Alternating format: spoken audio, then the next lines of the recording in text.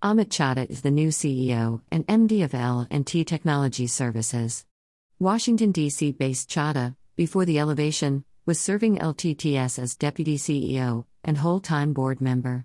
He joined the firm, having 16,000 people, in 2009 and was closely involved in the firm's listing on stock exchanges in 2016. Amit, an electrical and electronics engineer, has done his Global Business Leadership Executive Program with Harvard Business Publishing.